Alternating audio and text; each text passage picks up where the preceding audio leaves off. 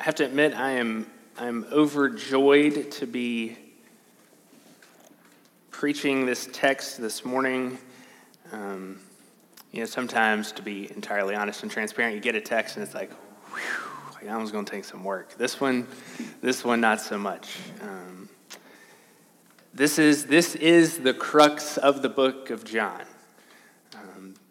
All of us know what it's like, whether it's a job or a presentation or a project or whatever it may be. You put in all this work, go through all the details, you drive every nail, you look over every word, you proofread every sentence, and then it comes down to that moment, whatever it may be, that moment where you present, that moment where it's inspected, that moment where everything is on the line.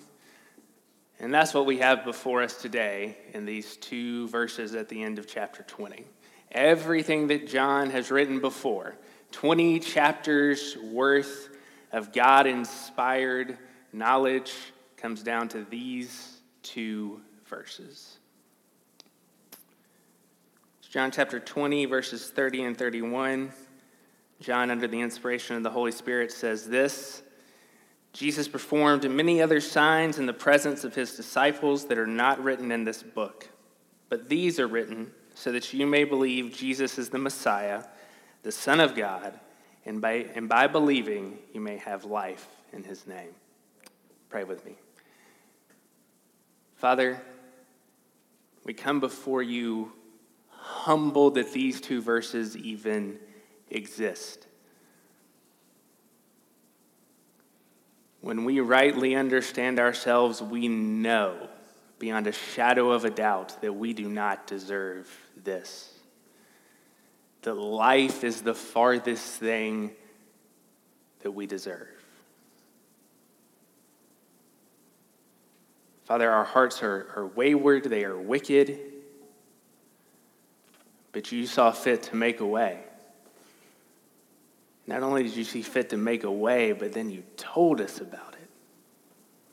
You inspired John to write these 21 chapters so that we may know and that we may have evidence, so that we may believe, and in believing we may have life. Father, we ask now as we rightly divide your word, that you soften our hearts, that you give us perspective to rightly understand your word, that you give us courage to live out that which you put before us. And most of all, God, we ask that you give us belief. Belief that changes who we are, belief that passes us from death into life. God, we ask you grant us those things. God, I ask you as I divide your word this morning that you humble me, that I be a servant of your word, and that at the end of the day you receive glory from it all. In your precious holy name we pray. Amen.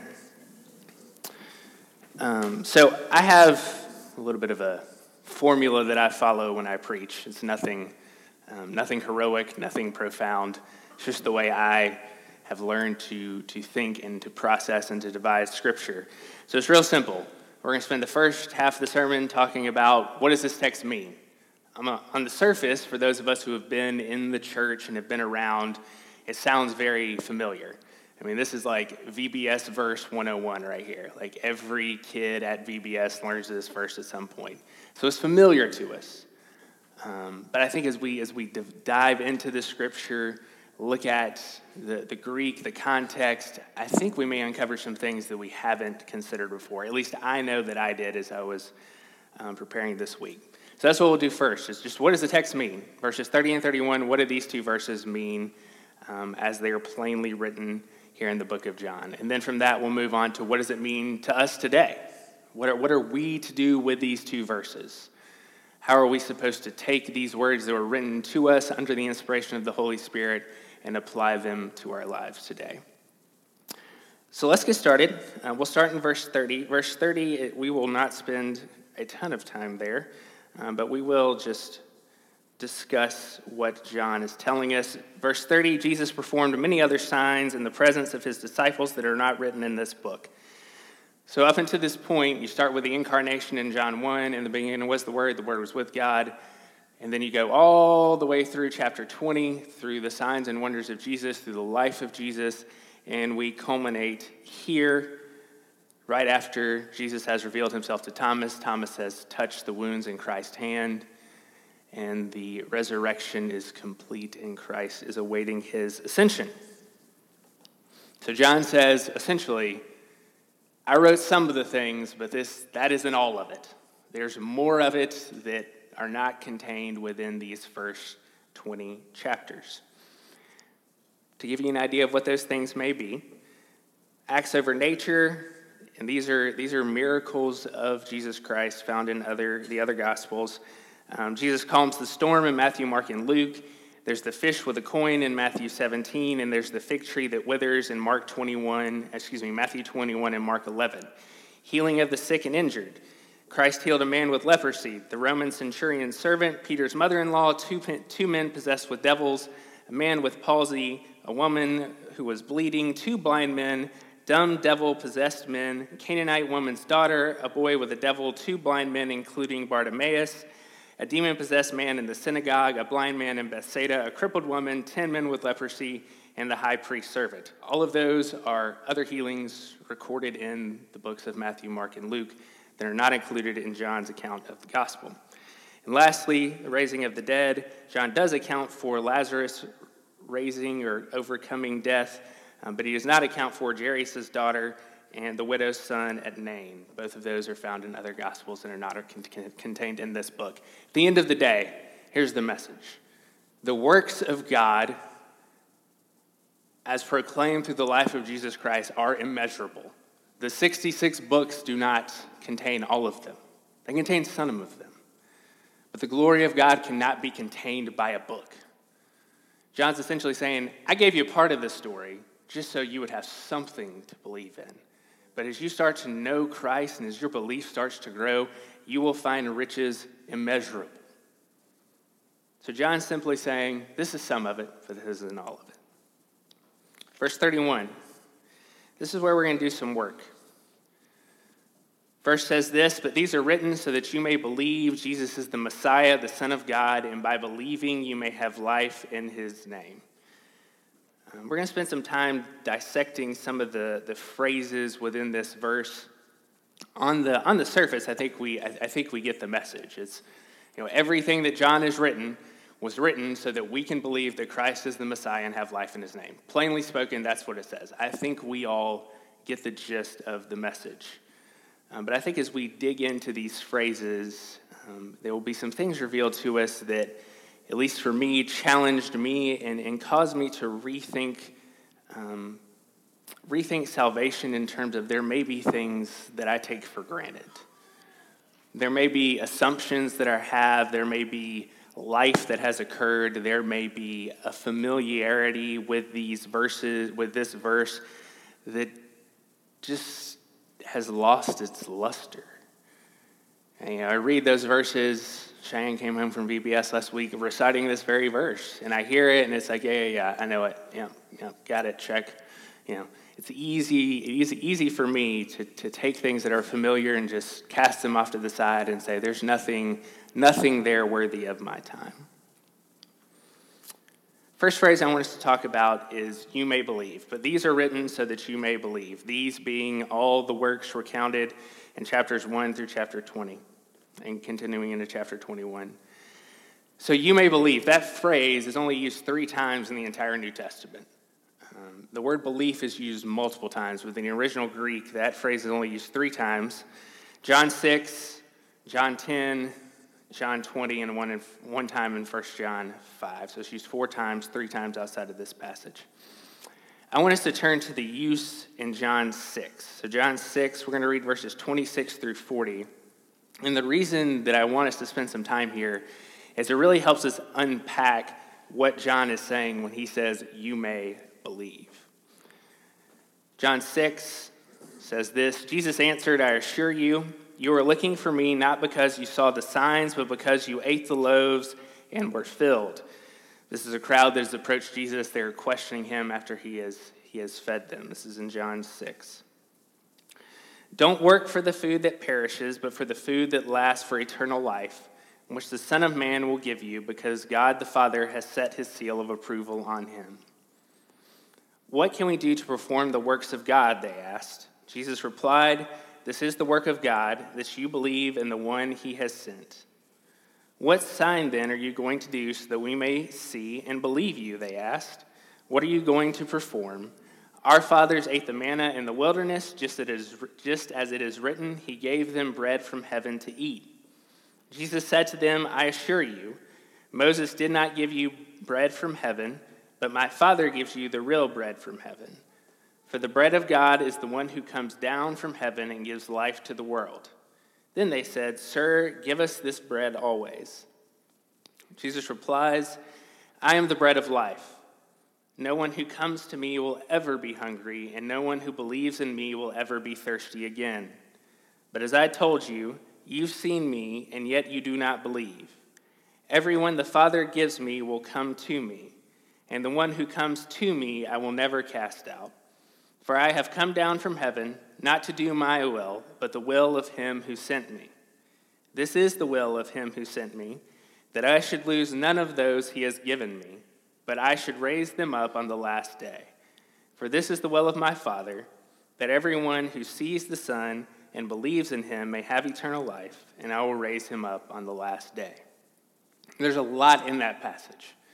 It's a very, very heady passage, but there's three things that I want us to pull out about the use of this phrase, "you may believe," that will be pertinent for us as we continue to unpack this verse.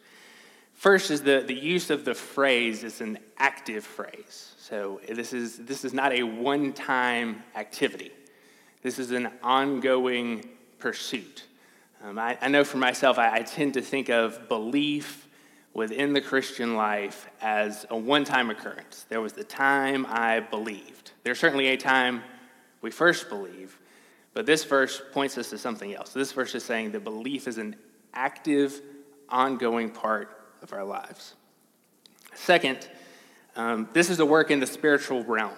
I think we understand that, but it's worth noting because as Jesus is talking to the crowd in that passage, they continually ask him, "Oh, we want the bread." And Christ said, No. I'm not here to give you bread. I'm here to give you something else. And they said, okay, we don't want the bread, but we want to be able to do all the cool stuff, like heal people, raise them from the dead. Yeah, that's what we want to be able to do. And Christ says, "No, that's not the will of my Father." Christ says bread, miracles, all secondary things. The will of my Father has to do with the condition of your spiritual soul. So let's not think of belief as something that we will ourselves to do, something where we merely make a decision with our head. This is a spiritual act. Third, belief is the work of the Father. Christ says this starting in verse 35, moving down to verse 40. He says, "Everyone the Father gives me will come to me, and the one who comes to me I will never cast out. For I have come down from heaven, not to do my will, but the will of him who sent me. This is the will of him who sent me, that I should lose none of those he has given me, but should raise them up on the last day." So for me, growing up in the church, I think there kind of becomes this amnesia of what happens in salvation. I think it's very easy for us as human beings, as people who want to set up our own kingdoms and be our own gods, to say, "Oh, I believed in Jesus. Look at what I have done. Thank you." Christ tells us something very different. Christ says, "The ones who come to me are the ones that the Father gives me." People like to set a juxtaposition between John and Paul, almost to say the two come at the idea of salvation from different angles. I think this verse tells us something very different. People like to take John 3, set it against Romans 8, and say, well, look, John says this, Paul says this, they aren't even saying the same thing. I think this passage is something very different. Here, John is acknowledging that the source of all belief is the Father. If the Father does not give us to the Son, then there is no belief. The fact that any of us, yet the latter part of this verse, the life in his name, is only because the Father first gave us to the Son. So we are not the initiator of this relationship. We didn't go knocking up on heaven's door and say, "Here I am." No. God the Father looked down from his perfect heavenly state and said, that one is yours, son. That one is yours.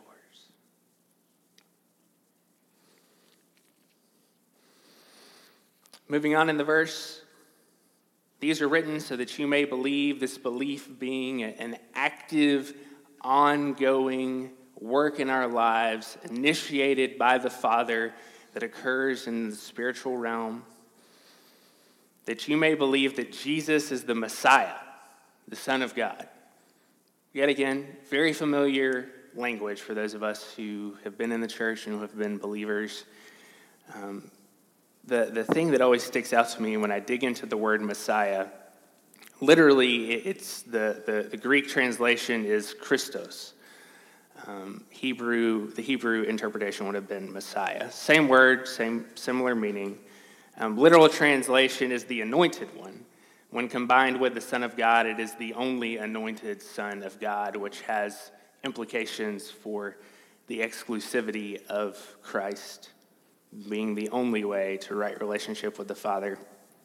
The thing that I always do well to remind myself of is that Jewish readers, Hebrew readers of the word Messiah, would have interpreted that word to mean someone to set us free, the appointed one, the anointed one of God to set us free.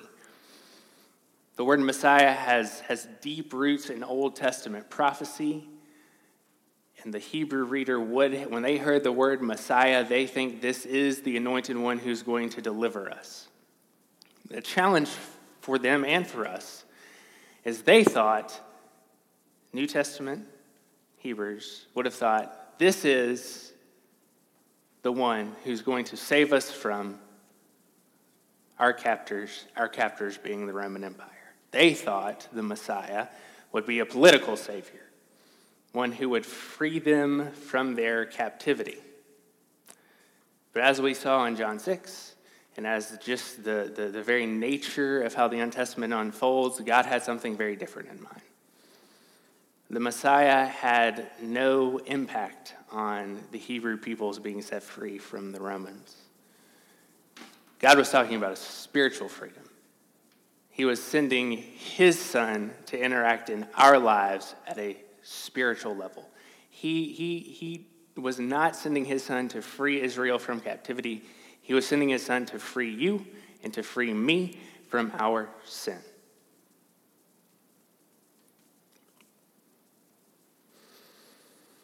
So Messiah is not only a physical reality, it's more prominently a spiritual one. The Messiah is here to save us from our captor, but that captor is no empire established by man. It is the spiritual captor that seeks to entrap our souls, and the Messiah is here to set us forever free. These are written so that you may believe, belief being an ongoing spiritual work initiated by God. We can believe that Jesus is the Messiah being the one who is sent to set us spiritually free, to break the bondage of sin in our lives. Believe that Jesus is the Messiah, the Son of God, and by believing. So this phrase, by believing, is also only used a few times in the New Testament. It's only used 6 times outside of its usage here in John 20. Interestingly enough, you read through those 6 other usages. 5 of them are very similar, or translated very similarly to this usage here in John 20:31. The usage is by believing. Acts 5, however, has a different usage. Same root Greek word. Acts 5 says this: many signs and wonders were being done among the people through the hands of the apostles. By common consent, They would all meet in Solomon's colonnade. None of the rest dared to join them, but the people praised them highly. Here's the use. Believers were added to the Lord in increasing numbers, crowds of both men and women. Now you say, okay, so what? He used the word believers. But notice the transition. By believing is an active phrase. Believers is a noun.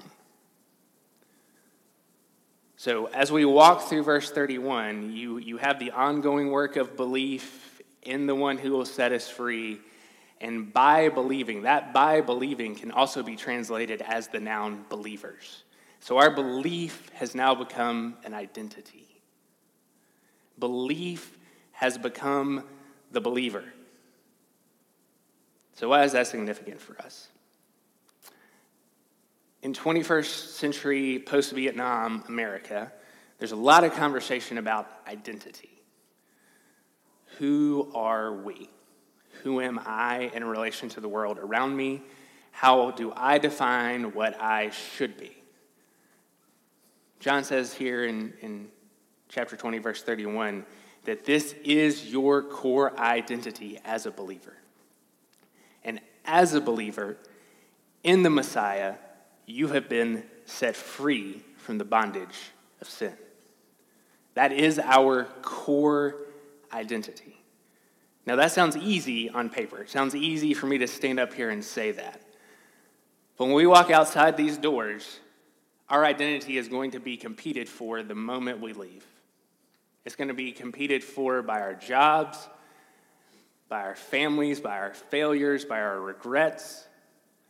Everything around us is going to try to define us as something other than believers in the one who was called to set us free.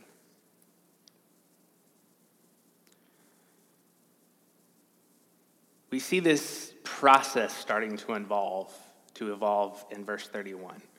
You have the spiritual act initiated by the Father of an ongoing work of belief in the Messiah, the one who was called to set us free, and in doing so, he grants us a new identity. The next logical question is, what does that identity allow us to do? It's a very great question. John finishes the verse that you may have life in his name. Word life here, it's used over 60 times in the New Testament. An overwhelming majority of those uses refer to eternal life. So our identity as believers that have been set free by the blood of Christ purchases for us eternal life and right relationship with God. But there is another usage of this term, life, and it has to do with life here, today. Paul in Acts 17, he's in Athens with the ancient Greeks. He goes to the Areopagus to speak to the philosophers of Greece. He walks by a tomb that says to an unknown God, and this is what he says. He says, "Therefore, what you worship in ignorance, this I proclaim to you, the God who made the world and everything in it, he is Lord of heaven and earth, and does not live in shrines made by hands. Neither is he served by human hands, as though he needed anything, since he himself gives everyone life and breath and all things." So Paul's usage here is the life that we live on this earth today, which means when John talks about life, he does mean eternal life, but he also means the life that you and I walk out in this moment. The term life is also descriptive. It's descriptive of what life here and today should be or could be. In our discussion about the Messiah, we said that this was the anointed one who came to set us spiritually free. We love to talk about the word sanctification in churches. I think it's often a misinterpreted and misunderstood concept. It is true, nonetheless, but I think it is misunderstood. as we live out this life in his name, life in the name of Jesus, our life should be a progression of freedom. The bondage of sin in our life should have less and less and less and less reign over us. Why do I say this? We live in a society, in a time, yet again, post-Vietnam America, where the concept of freedom has been lost on us. We don't understand freedom. 200 years ago, there was a distinct difference between the use of the word freedom and the use of the word liberty. Liberty applies to a political reality. This is what the Israelites were hoping to achieve and to gain from the Messiah to get away from the Roman Empire. They wanted liberty to be free. They wanted liberty to have the ability to do what they needed to do politically. The word freedom had a very different meaning. Freedom was a spiritual reality. And being a spiritual reality, it didn't matter where your stance was on your political freedom, I even do it now, political liberty, you could still be free. Because while other men can control our political power, no other man can control our soul and its freedom. No man can keep us from the belief in the work of the Messiah. And so while you may have someone who is in the worst political situation possible, his soul can be just as free as yours, as me and you sitting in this room today.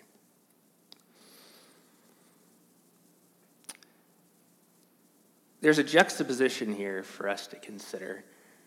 We live, back to the conversation identity, we live in a world that is obsessed with being free.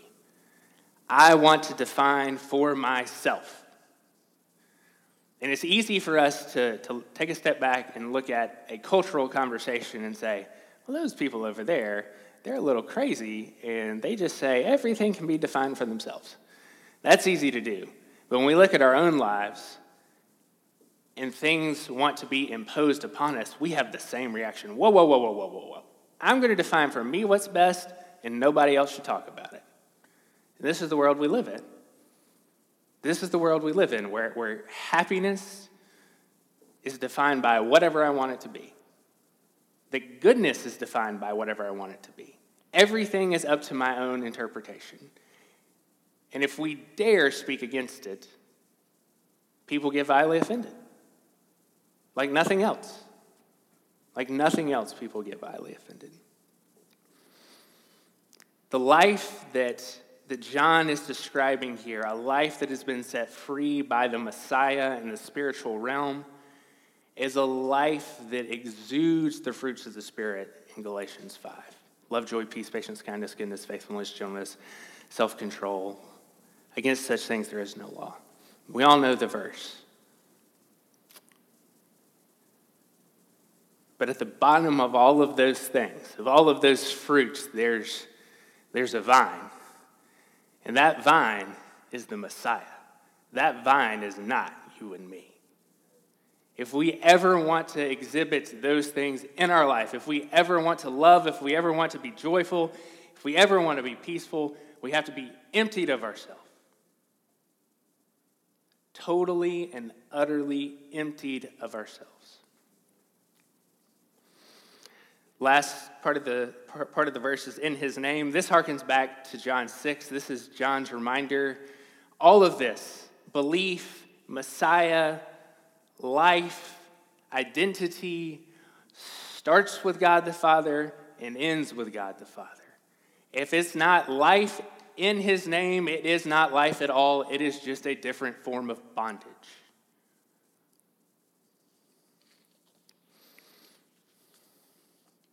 In short, the whole endeavor of salvation begins and ends with the work of the Father. He gives us to the Son, as we see in John 6, and the Son will not lose us, as we see in John 6 and John 20. It begins and ends at the source of life eternal and life abundant.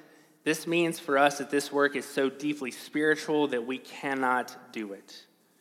This is and has to be the work of the Holy Spirit in us. We cannot have any belief or identity or a life apart from it. We cannot will our way to belief. We cannot change our identity at its root. We cannot find life. These are the work of a miracle-working Jewish carpenter who shed his blood to pay a price that we could not pay. So let's recap verse 31 with what we've learned. But these are written so that you may believe, being a spiritual work that God began in us that will continue for the entirety of our lives, that we may believe that Jesus is the Messiah, the anointed, the chosen one, called to set us free. And by believing being a new identity given to us as a believer, as the one who has been set free, and by believing that we may have life in his name. A life that can be free from the bondage of sin now and deserving of life eternal, where the bondage is released for eternity because of the glory of the Father, the sacrifice of the Son, and the work of the Holy Spirit. So, what does all this mean? How do we take these things and apply them to our lives? Over everything that I'm about to say, remember the last thing we just said. That apart from the glory of the Father, the work of the Son, and the work of the Holy Spirit in our lives, none of this is possible. None of it's possible. This is a deep-rooted spiritual work that only God can do. So, for us today, if you find yourself in a position where the work of belief has not begun in you, then I ask you to throw yourself at the feet of King Jesus and beg for him to start that work in you. You have no ability in your current state to approach the throne of God and make a declaration that you believe. You do not have that ability. So cast yourself at the feet of King Jesus and beg for him to do this work in you. I realize that's a large ask for someone who has never believed. But this is what I have to say. This is what I believe Christ has to say to us.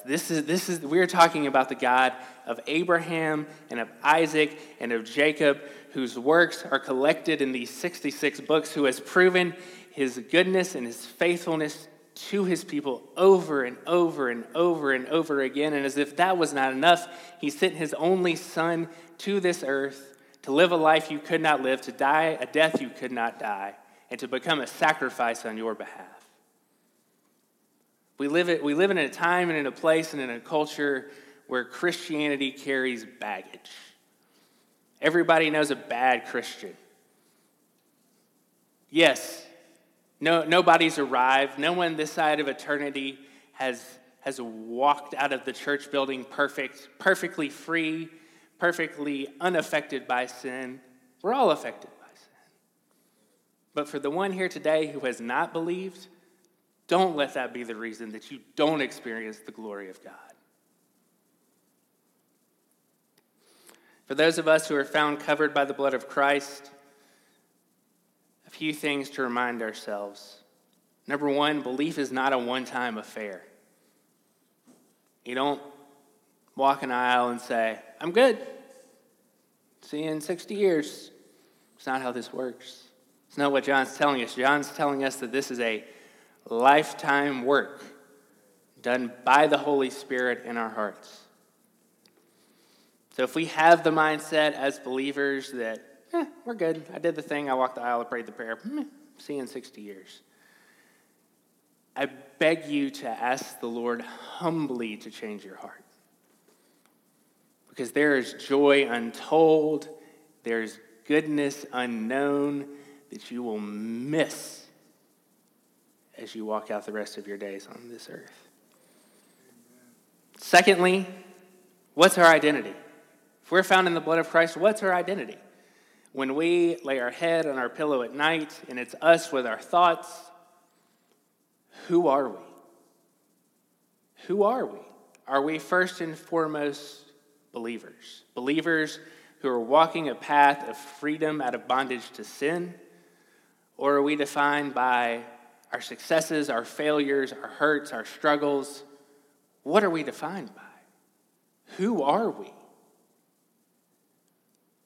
This is what I know.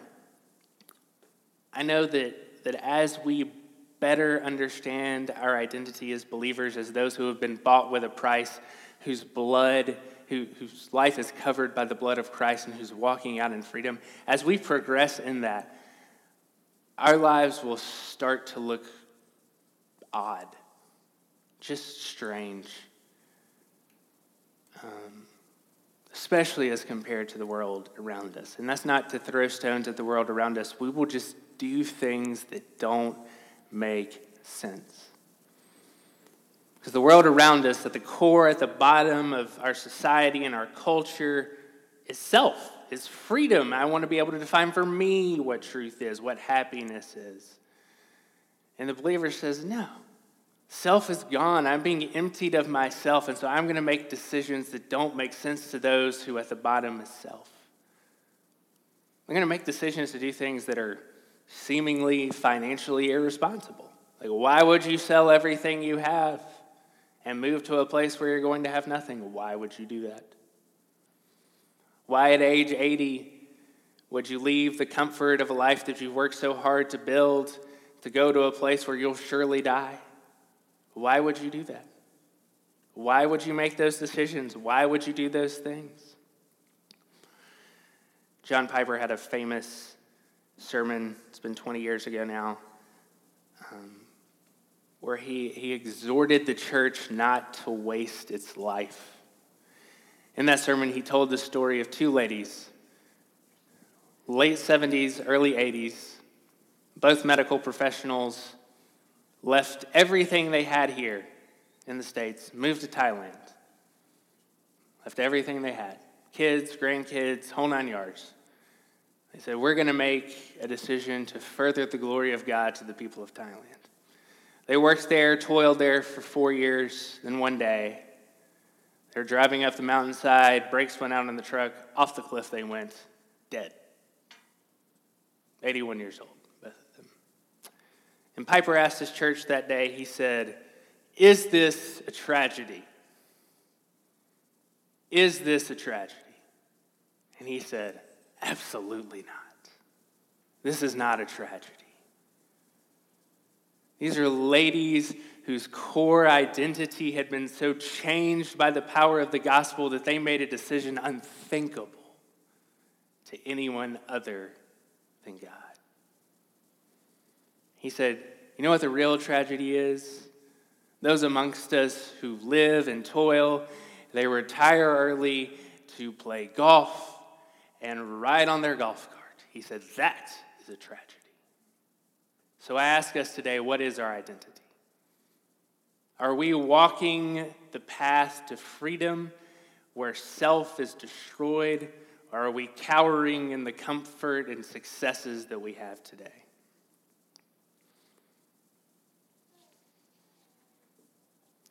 Lastly, I'll close with this. I want us to realize this morning that this starts with the glory of God. God began a work by sending his son to this earth. Lived the life we could not live, died the death we could not die, overcame death, rose and ascended back to heaven. All that began with the glory of God the Father. God the Father then saw fit to give us as believers to Christ that we may have freedom. And in that freedom, we walk a path. We walk a path from where we started, increasing in our freedom, being released from the bondage of sin, until one day that work will be completed. And we will be free from sin forever. And when we do so, that will bring the ultimate glory to God the Father. It begins with the glory of God the Father, and it ends with the glory of God the Father. So I ask us today, what are we going to live our lives for? Are we going to take the book of John and say, oh, that's nice. I'm just going to go out there and I'm going to do my own thing. I'm going to define for myself what I want my life to look like. Or are we going to substitute our life and give it up for the glory of God the Father? Let us pray.